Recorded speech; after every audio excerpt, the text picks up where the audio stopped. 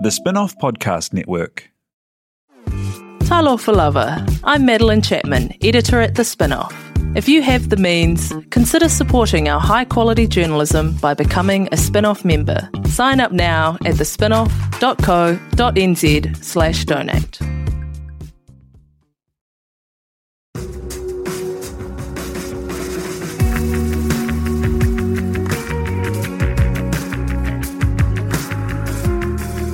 You're listening to Business is Boring, a podcast that reckons it's anything but.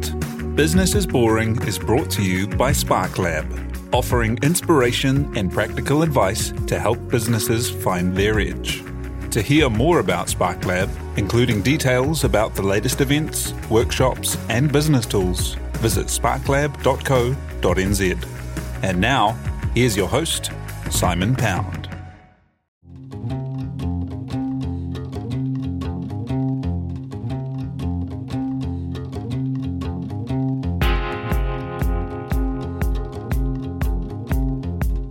You're listening to Business is Boring, a podcast that reckons it's anything but.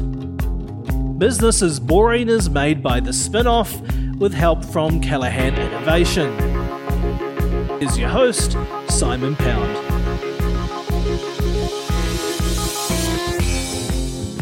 Esports are big business, with the number of people playing competitive computer gaming and the number of spectators on a wild growth curve. Esports are recognised as sports, with admission to big events, national sports associations, and scholarships available to universities and colleges. The prize money is massive. Billion-dollar companies are being built just on the periphery. The industry is way bigger than Hollywood, and still, some people are likely to write it off as just being people playing computer games. Well, they are missing the point, and there is a thriving company based here, Let's Play Live, or LPL, the biggest esports competition and broadcast platform in Australasia, with more than 400,000 members in their community. The founder and CEO, Dwan Mutu, runs the company from their production studio in the base of the Sky Tower, and he's here today to talk through the industry, the business, his journey, and where esports is going. Tēnā koe, thank you for being here. Yeah, kia ora. Thank you for having me. Great to be here. Hey, first up, let's chat a little bit about kind of the esports business, because, yeah, like I kind of rambled in that intro, it's just massive, hey? It is massive. And so, you know, rightfully said in the introduction, what's really crazy is just how big it is. And it's sort of, I mean, the last couple of years it's changed a lot, right? This kind of pop culture of gaming has kind of emerged, but there's still this kind of perception that it's sort of underground and people like, it's just so weird and what do they do? And when we look at the numbers, just generally close to 145 billion is the video game industry versus, 42 for box office and 20 billion for music. So it kind of puts into perspective how big the gaming ecosystem is. And then even in New Zealand, we look at the numbers. When I got into it, 5-6 years ago, Gemba, independent company, came out and said we had 400,000 esports participants. And we had that data end of last year. It's 1.3 million.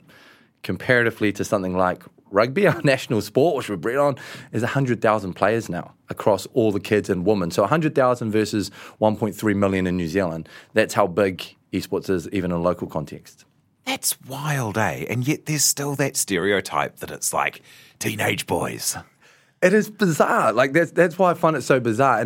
And often I have these chats, whether it's parents, I'm a dad, I've got a couple of kids, right, school-age kids. So I kind of see this kind of this perception, or I'm in meeting rooms with big CEOs and male and females, and they still have the same perception. And then I say to them, okay, so let's break down, someone's a speaker about it, and I say, so do you have kids? And they're like, yeah, that's all they do. So I'm like, well, they're only ever playing video games. I'm like, yeah, well, yes, they are. And then I say, I always just use this great example. I say to people, so I say to my wife, are you a gamer? And she's like, no, I'm never a gamer, even though I work in it, right? And she goes, I say, what about Pokemon Go? Like, what happened when you're at the library trying to catch with the kids? Oh, that's different. right? So it's truly a perception thing rather than an actuality. And I'm not sure. I think it comes from the roots of kind of this.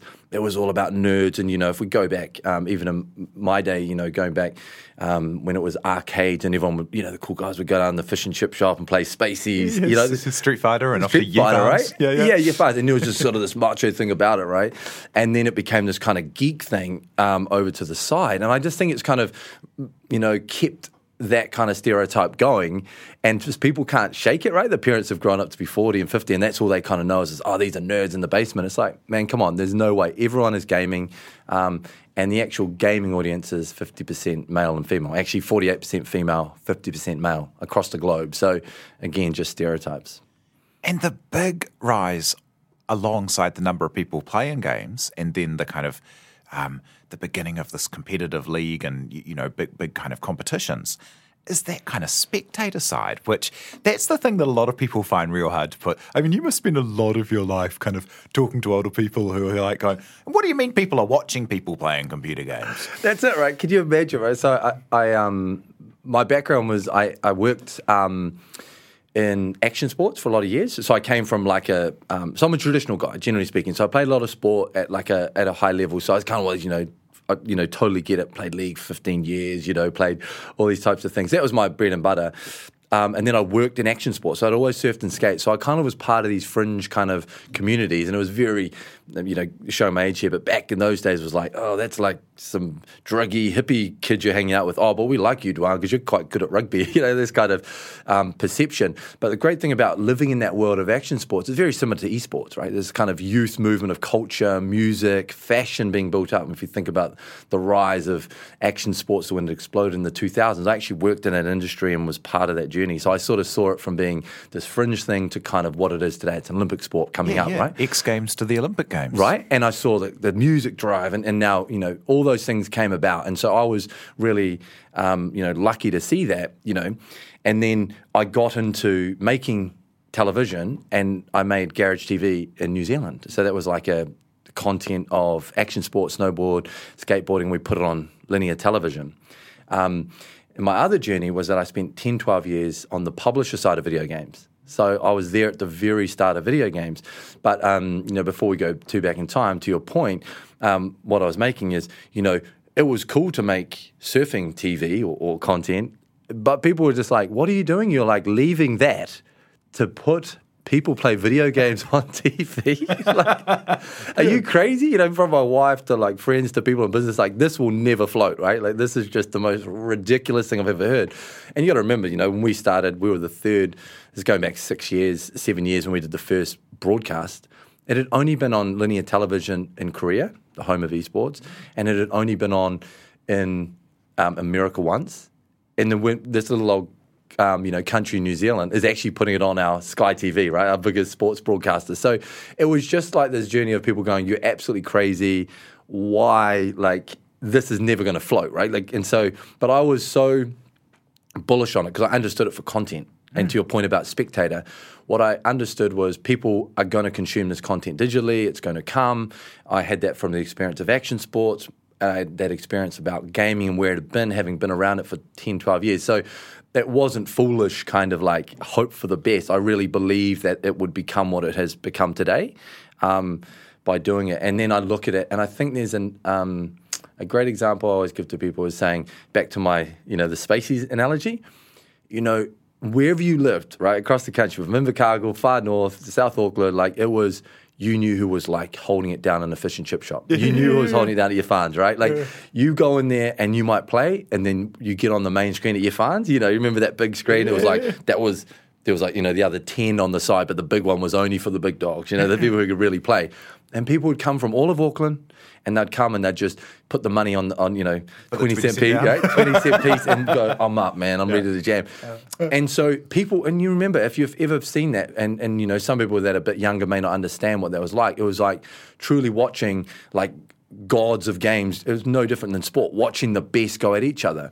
And so it's the same thing. Like that was happening years ago, except for now you don't have to leave your bedroom. You get to test whether that really good dude from Yafans is as good as the guy in Australia or the guy who's in Invercargill. And that's really the same perception. We're just broken down the barriers of having to physically be there because of the advent of internet and technology. Other kind of countercultural sports that you were involved with, like the surfing, say, or snowboarding, like they always had little media kind of around them, magazines that you track down and pass between all your mates, or like, videos or DVDs or whatever.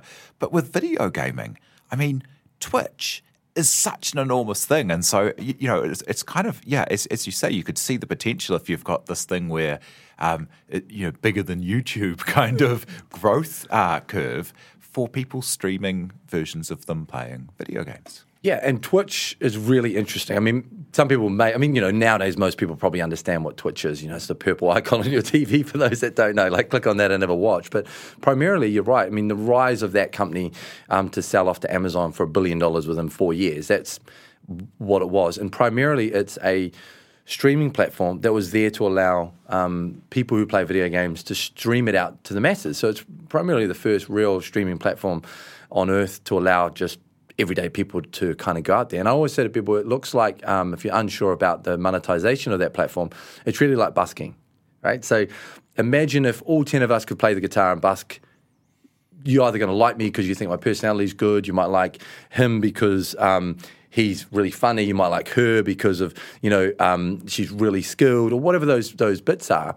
But it's up to the open public to decide how much money you give, what you like. So that's primarily what Twitch is. But what it allowed for is really this, again, referring to this kind of pop culture aspect of video gaming. Because esports is the pursuit of professional gaming. Players being good at a game, trying to take each other on to win a particular video game, team on team or 1v1. But what surrounds that is the Twitch kind of culture, which allows for you or the players to talk about it and really give you tricks and tips, or just enjoy watching it, which again, to your point about it seems crazy, people go, why would people want to watch that? Well, if you're a traditional sports fan, right, so let's just use examples like LeBron James or Tom Brady, who just won a Super Bowl, right through to, say, Richie McCaw and the All Blacks. If you think about sport, we get to watch them at the highest level. They participate for 80 minutes, right? 40-40 if it's rugby, and that's all you get. Now you might get some social media, and that's a little bit of a, hey, look at me doing a few, things in the gym for 30 seconds. Well, in gaming, you can jump in there for 4 hours every day to watch your best player, your favorite player. And so you can consume the content all the time. And that's why I always refer to esports as content consumption more so than actually players playing each other. I mean, anyone who has ever enjoyed Test cricket would totally be able to get the concept of, watching a great esports player playing their trade. There's lots of those moments of downtime where you're kind of reflecting on life, the universe, and everything, and talking with your mates and stuff. It's not all action all the time. No, it's not all action, and that's what's so great about it. And that's this whole kind of video game aspect about technology is because the other thing it creeps into, and as parents, have this concern early on that, you got your kid in the bedroom and, back to your teenage boy analogy, they're sitting there not doing anything. It's really kind of spooky. Well, it's not really that. It's very social, right? So firstly, even as a streamer, you've got all the chat talking to me. So that streamer can go out and talk back like this and go, hey, great to have you here, offer rewards. So it feels very inclusive. And that community may be very large if you're big streamers around the world, where if you're a Ninja or a Tfue, you might be 100, 200,000 people watching you stream. So although it's large, you feel like you're part of it. And if we look at TV as a medium, you listen to the news. That's it. They just dictate that to you down the pipe. You don't get to say anything. You're not really engaged. Yeah, you might spin off to a social platform, but it's different. That's what makes it so inward and outward, that you're always part of that kind of that community, and that's the big bit. And if you think about kids in the bedroom, they can talk to their friends. They can be engaged in that community. No different than, I guess, back in the day where you first had your telephone at home, you'd ring your friend or, and those types of things. It's just that, but on steroids. So you saw these kind of like big trends coming and happening. And you were just saying before that people said, oh, you're crazy to leave like this cool setup, broadcasting kind of like, niche sports that people love. What did drive you to do it? And how did you go about actually setting up the company? Yeah, look, I'm one of those people, sometimes I get praise because people go, oh, you must be in this visionary, sort of like what you're alluding to. And I always say to people, I think life is sometimes serendipitous, it just, the right things align, and you have to read the tea leaves more so than actually kind of, and I'm sure there's great visionaries, and there are on earth. I've met them, and we all have. But I sort of see it as an advent of that journey, right? So, going back to that journey around action sports, having spent 12 years in video game, you've got to remember that, when I got involved in video gaming, I fell into that. I got in there because someone tapped me on the shoulder and said, "You, corporately speaking, you could probably be all right because you've been working in action sports, so you must know about youth culture." And so when I went through that journey, I was there at the start of video gaming as a true industry for what it became. I was there when the Nintendo GameCube launched. I launched discs when they came on. We went from, one brand, Activision, THQ, to becoming a company that, sold the biggest games in the world. And I was there demonstrating video games, and I became the head of a division, right? And so within that journey, I totally was in the inner sanctum of video gaming, how they commercialize, what it looks like, truly deeply involved in that community at a commercial level, understanding the monetary, understanding the brand awareness, how we drive things. I would gone to 13 or 10 E3s, the biggest gaming expo on earth. So I really understood gaming innately because I did it for so many years.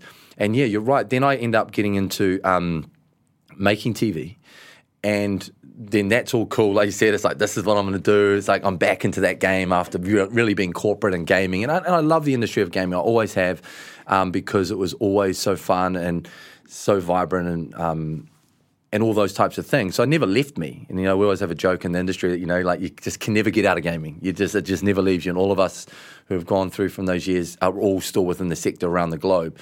And so then I have the studio, right? So you've got a guy who understands the industry, someone who now knows how to make content, generally speaking, with a great team, and I had a studio.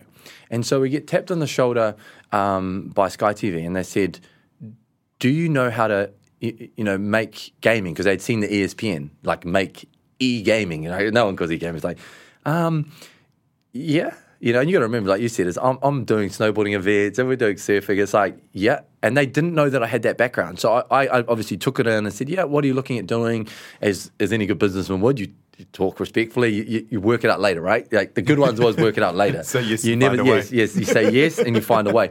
So Sky says to me, we think we want to get into it. I said, I'm sure we could do sort of a pre-recorded thing. Like that's how it's going to go down. Like an Ultimate Fighter, we could get these teams in, we'll film it and we'll edit it for you. They're like, no, we want it live, like live sport. And I said, you realize that no one on earth has really done this. There's no manual. Like no one knows. There's internet problems. How do you get the servers? Like how do you pull this together? Like, and I'm saying this without saying it to them, but I'm going, this is just crazy stuff.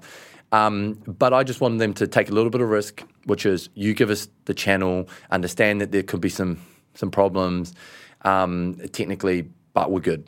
I'll make it happen. And so I rang up some people I knew, which again was really lucky because I had that background. So I wasn't going cold, and we pulled off something called the NZGC, which was the New Zealand Gaming Championship all these many years ago, and some great sponsors. And we did like this monster 10-hour broadcast on a pop-up channel on Sky, like literally like the middle of the day. No one ever probably watched that. It was just like crazy. No one like thinking back about it. But from that was like, sort of part of the light bulb moment, but the evolution of it had already kind of rippled, right? Say to people, sometimes you throw the pebble in the pond and you don't know where the ripples are going to go. So it's always got to be yes, and that's the entrepreneurial mindset. It's always, so our point, say yes and work it out later. And you don't know what a door, you've got to open doors. And when you open a door, then you get to see some more doors. So you have to jump through the door. The fear for a lot of people is not going through the door because it's nice to sit there. Back to our original point, it's nice to sit there and, in my world, do surfing events. I know it's comfortable. I go home to my wife and kids. That's an easy life. But that ain't going to get you, further if you really want to push and challenge yourself as a person. So that was me, and that's always me. So I was like, let's go. Then we did it, and the ripples are happening. Next second, people started reaching out like, are you guys the guys that did the first broadcast? And it was like, remember you still doing surfing? And people were starting to hit you up. And then it was like, okay, we've got to really focus on doing this if you're going to be serious. Because again, the other point is, if you do something, and my belief is always, if you do something, I'm 120%. I mean, you've met me now, right? I'm like this at 4 a.m. I'm like this at, at midnight. It's only one way. It's 120. And I have to believe it because I'm the one driving the ship always. So I'm like, once I pivoted away from that world of action sports again, I was all in. And then it was about how do we get going. So it was serendipitous. It was the fact that I felt that I had a lot of skills, and ultimately one door gave me the chance. It was slightly ajar, and I just ran through it with that kind of educated assessment of the risks. Kia ora, I'm Sophie. And I'm Simon. And I'm Alice, and together we host the Spin-Off's food podcast, Dietary Requirements. Join us each month as we explore a vast culinary landscape, from the gourmet Ooh la la to your more hearty taka. Kiwi onion dip, anyone? Everything's on the table in Dietary Requirements. Subscribe wherever you listen to all your other favourite podcasts.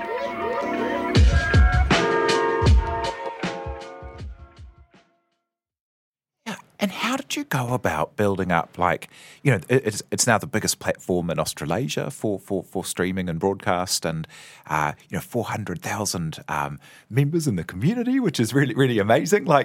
Users, how did you go about building up the service, and kind of how do you describe the services that you offer at the moment? What are the things that Let's Play Live does? Yeah, so Let's Play Live is now let's say it's an esport media company. So we're a mix of an agency, traditional kind of media agency.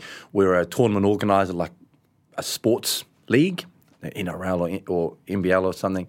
And then we're also the broadcaster all rolled in one. So we're kind of Sky Sports or Fox Sports. So that's what we are. So when we say esports media, so we are the ones who set the games. We allow for the best players, individual games right through to teams, and we've wrapped that around, and then we take that opportunity and wrap it in a broadcast package that looks like sport, and that's an esport kind of world. We've got commentators talking about it, best players playing, prize money on offer, and then we distribute that across various platforms. Twitch primarily we talked about, but equally onto linear. And then, of course, that's the really pointy end of the triangle. Like if you refer to traditional sport, people go, "That I get that makes sense." But for us in gaming, what we want to do at Let's Play Live is also allow for the bottom part of the triangle, those who are coming through, those who are not ready for it or may never get there. And, we all wish to be an All Black, potentially in New Zealand. I certainly thought, I'll play a bit of rugby and be an All Black one day. But the reality of that is that it's a 1% of the 1% that will make it. So how do you look after the kids, and how do you look after the social players? Because there isn't any infrastructure at the time.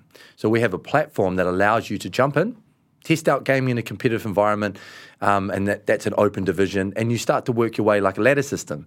So you may still have fun for many, many years on the platform in sort of a third division with you and your friends, but you do have the opportunity to get to the very top, which will open up world pathways, large prize pools, and of course, I say fame and glory on the reach of being on our platforms on Twitch and Channel 7 and Sky TV.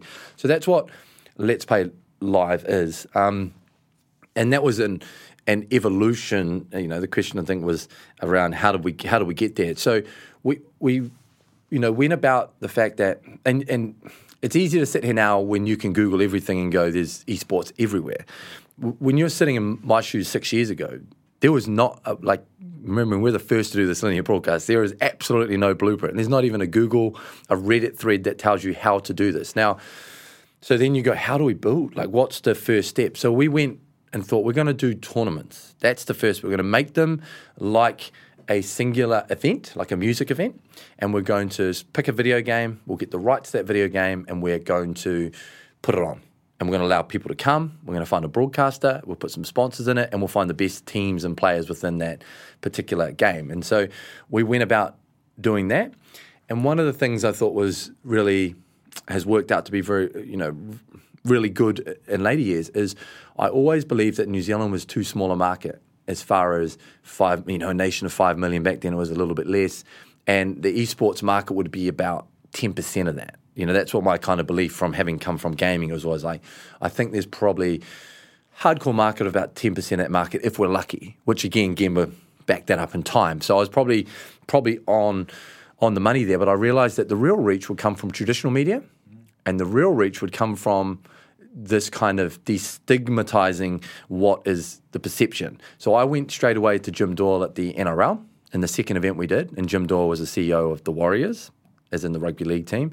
I knocked on his door and I said, like truly knocked on his door, I said, hi, I was going to get it. Hey, you don't know me, but I know that a lot of your players, Manu and all these guys, play video games. He said, and he's a really respectful businessman. A lot of time for Jim Doyle just from the way he obviously took the punt. And he goes, I said, what I really need, so I'm doing this event, and I said to him, what would be great is I know the guys play, and I'd really love them. We're going to be on Sky Sport. It'd be really great if you could give us 6 of the players to back up each of the teams. So we'll let the players play, but no one knows who they are, and we'll put Manu as the captain of these. And he was like, again, one of those points, like, you got to be kidding. Like, are you serious? Like, who is this guy? Like, knocking the door. But in a nice way, like, I'm not sure this is good. Like, explain this to me. And so then I had to do a bit of a sales job and said to him, look, you know, the guys play a lot. Or if you could just ask them whether they're keen on gaming. And of course, I was hoping and praying to a point that he would ask them, and he did. And all the Warriors guys were like, my intel was good, right? 16 of them played this video game, and so they were like, oh yeah, like, because you got to remember these guys are locked in their own little worlds, which is they play a lot of video games. All the athletes do, and I've seen them all now over the years. But at that point, I just punted, and they were like, yeah, 16 of us play that game. We do it after training. So Jim rings me back and goes, hi, what would you like? Yeah, so we'd love to help you. The guys really like it. You know, they're into it, and that will help some of their media outlets kind of thing. So we put them in there as these kind of pseudo-captains. And so it was a great way to, again, start this kind of journey. We got a lot of blowback because the community of gamers were like, this is ridiculous. Like, who are these sports people? Like, this is not right. So people didn't like my strategy. So it was more a strategy play.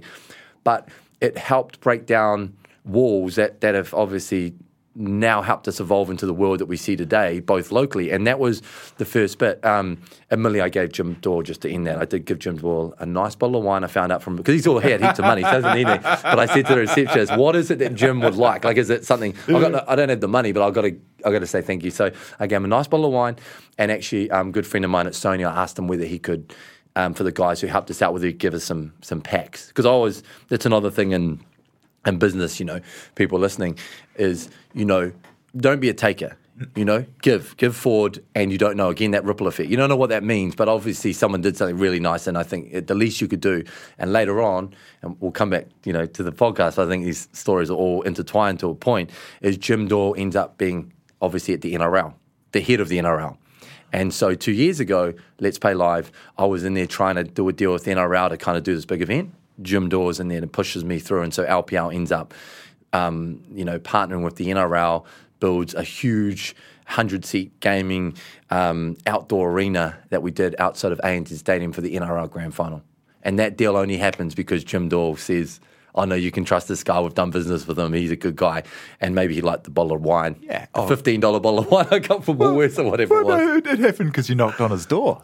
Yes, that's right. Yeah, of course. But you got to, you know, you follow those journeys. But yeah, like I said, so you got to be brave and you got to back yourself. So that's and of course, you know, that's how the train of motion started with Let's Play Live, and how you see it today, which is our linear broadcast opportunities, working with the All Blacks and NRL, which is this kind of mainstream, right through to working with the core communities, because of our background. And that's sort of, you know, in a nutshell, the LPL business.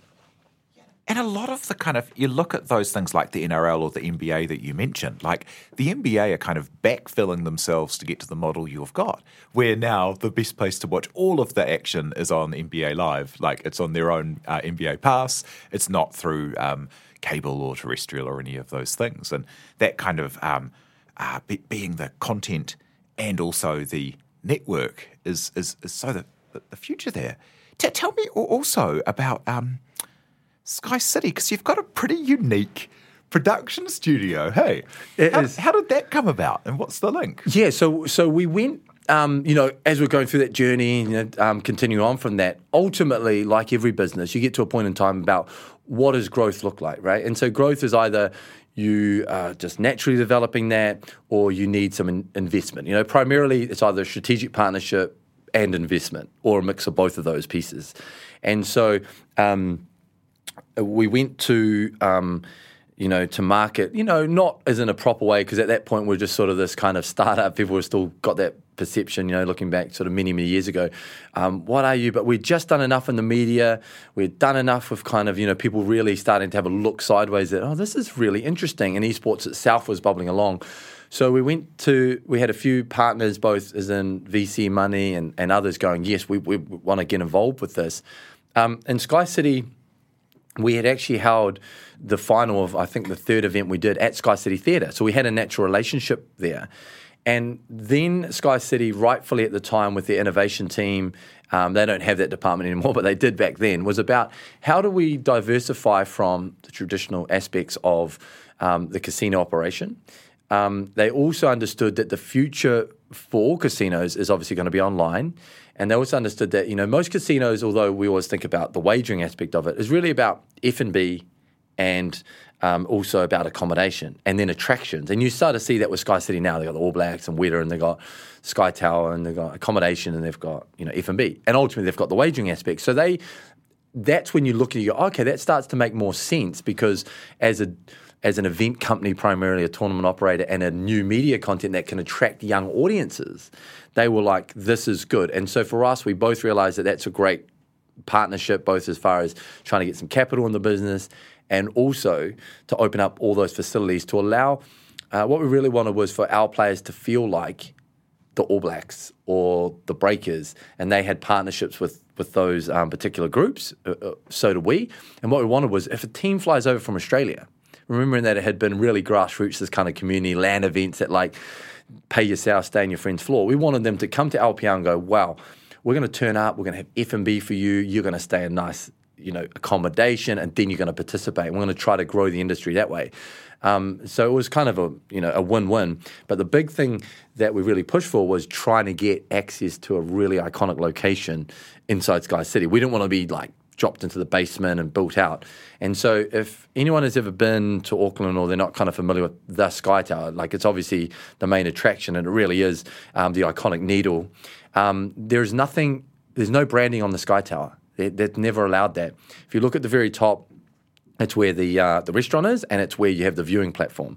And so if you just look up from the street, you will see our decals. It says LPL Esports Studio. So even just having that branding is amazing. And we're the glass boxes that are off ground level. We wrap around that iconic facility. And inside that is a multi-million-dollar broadcast facility.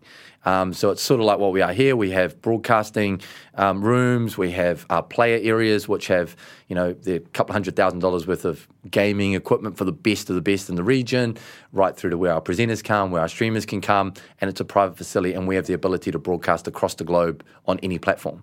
And so that's how it kind of came about.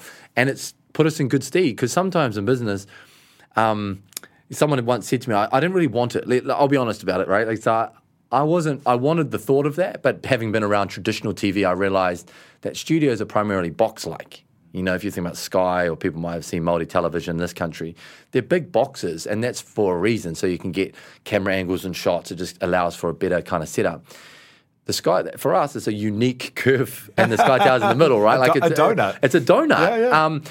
And as cool as it was, and actually is now, but, looking back whether you should take the space, I was kind of wanting a box, and I'm like kind of going, this is not that good. But someone's, rightfully said to me, I'll tell you, in the future, you can always have a box. If you become that successful, you'll get a box, and you can have your box wherever you want, a box studio.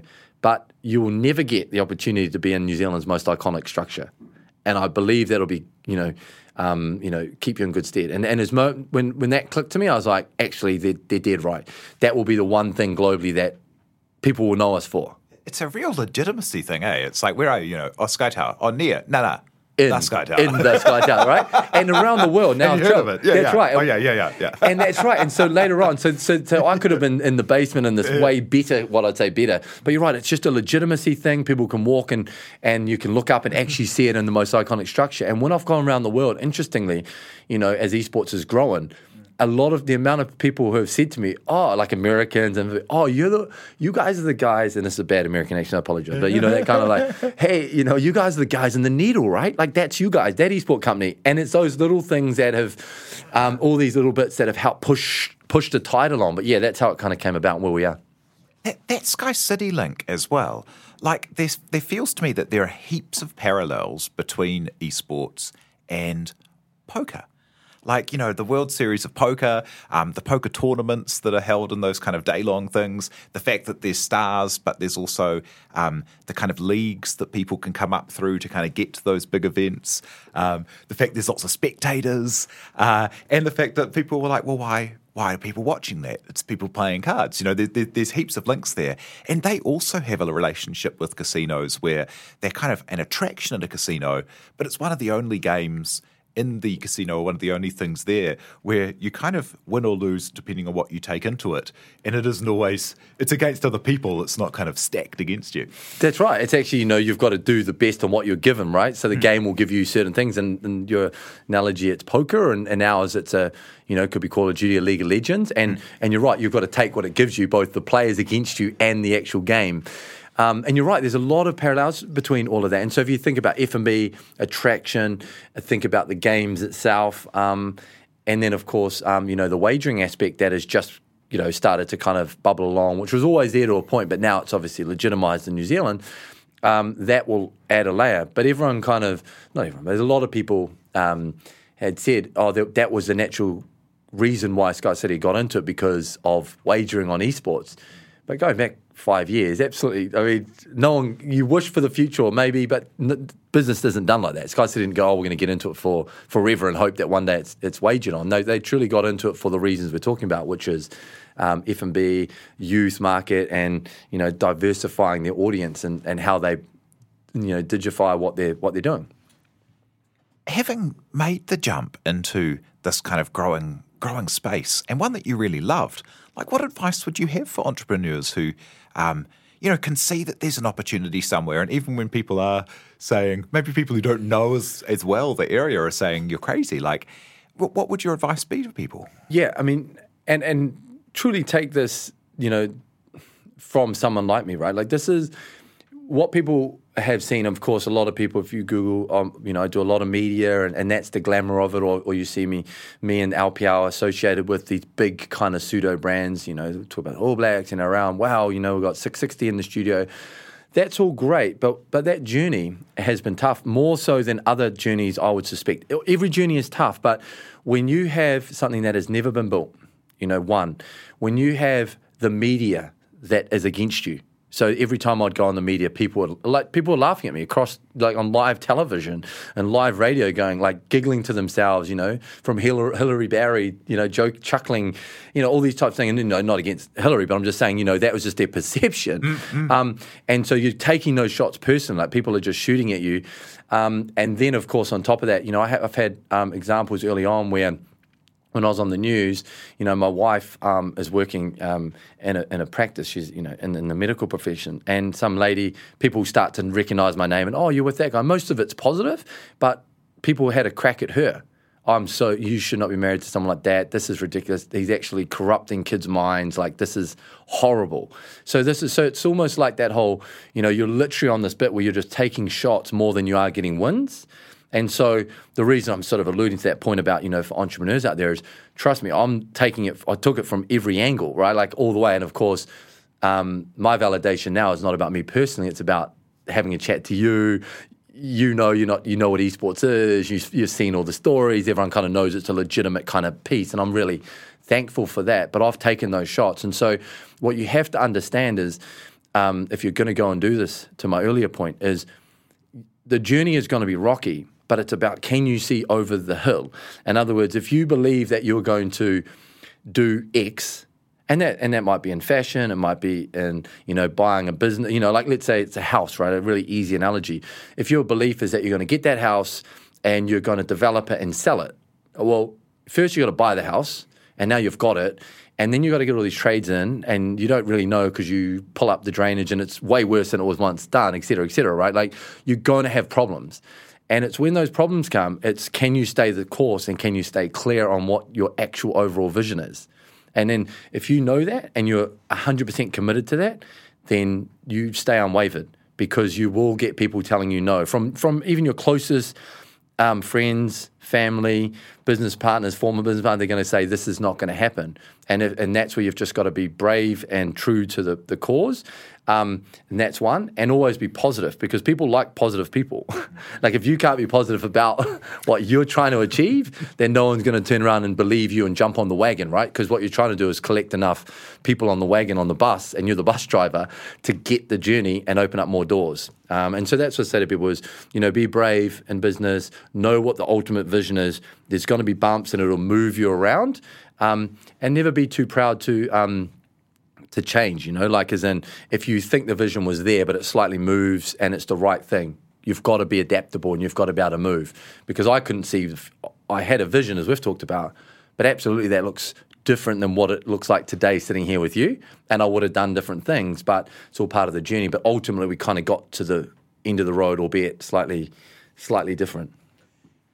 And as a final thought, like, what will success be for you? As the company's going great, you've got great partners on board, it's this really big growing industry that people are starting to recognise. You as part of the association have got the esports actually recognised as a sport by the national sports body. Like, it's kind of coming into its moment. And what are your dreams for it? And what will success be for you as a business and personally in the space? Yeah, so, firstly, some of the success has been validation, and that's just success for everyone within the industry. I feel like I'm batting for many people. I don't even know who some of those people are. I'm just batting for everyone. And to your point about the recognition, people told us that, I spoke in front of Sport New Zealand and almost got laughed off the stage by all the big power bodies saying this will never be a sport. And then, as you've pointed out, we got recognised as an official sport in May. So esports is, New Zealand is recognised as a sport by Sport New Zealand and the government, and it's the only Western democracy to do so. That's so far. Awesome, man. Phenomenal, right? And so that's historic. So even if I, float off, I'm really thankful to that, and that's something that will help with funding. It'll help at schools. It'll help with community groups. It'll help this kind of sector grow. That's historic, and I'm very proud of that kind of journey. So that is some sort of success, but the job's not done. And so my bit is about what does success look like? Like for me as a business, I believe that we can, and we've proven already to that point, is that we can be a globally recognised brand within the space. And by doing that, like for me, money is a byproduct of success, right? And some people are driven by money. Lots of people are driven by money. I've never been driven by money. I'm driven about the pursuit of finishing what you started, and the rest will come. So in other words, I'd much rather have a business that can, of course, there's commercial realities and all that, but ultimately it's about, now we've done LPL, can I make this big in Southeast Asia, US, Europe? And everyone will know it's a New Zealand company. They may not know my name, but it's one where the kids can truly recognise it as a brand in esports. And I see that in New Zealand already. People know LPL. They don't know me, but I hear my kids at school talking about tournaments they're in and those types of things. That's success. Taking a New Zealand company to the world and knowing we're from New Zealand. And then that opens up pathways for people around the world and Kiwis to kind of get into this tech space. That's success. And then for me personally, there are so many opportunities in esports that need to be fulfilled. It's so nascent still where we think about sport. There's, well-being, there's health, there's teams growing, there's more pop culture. And so I just want to be part of stuff that can grow that entire industry. And ultimately being, half Māori and, being, I'm getting older now, but, being relatively young, I really see that as part of, I want to be able to help that next generation. I start to do some of that now. Like we want to see the youth. I want to see Māori in those deprived areas, if it's Kaiaia, in places like that where you don't have to come to Auckland.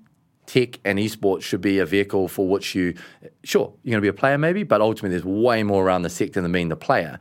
And I want to be able to, set up the infrastructure and the pathways and the ability for people to be able to get good incomes, good living circumstances in those areas and parts of New Zealand that need to basically be positive and find money, and by not moving to big cities. And that to me would be success in the long term and trying to be part of that journey. So cool, man. I can't wait to see you make that happen. Thank you today for coming and sharing your story. That's the CEO and founder of Let's Play Live, Duan Mutu. Thank you. Yeah, thank you so much again, and thank you for everyone for listening. Kia ora. Thank you to John Pierce for producing, and thank you very much for having us along in your biz. Cheers. You've been listening to Business is Boring, presented by Simon Pound. And brought to you by The Spin-Off and Callaghan Innovation.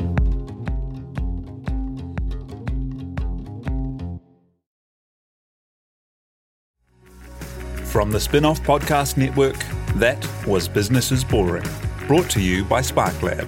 Make sure you're following Business is Boring wherever you get your podcasts. And for more information on SparkLab, visit sparklab.co.nz.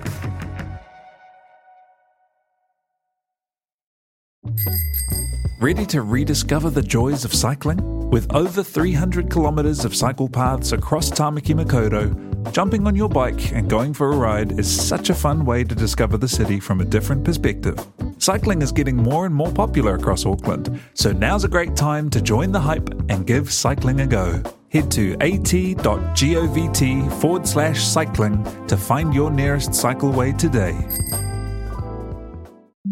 The Spin-Off Podcast Network.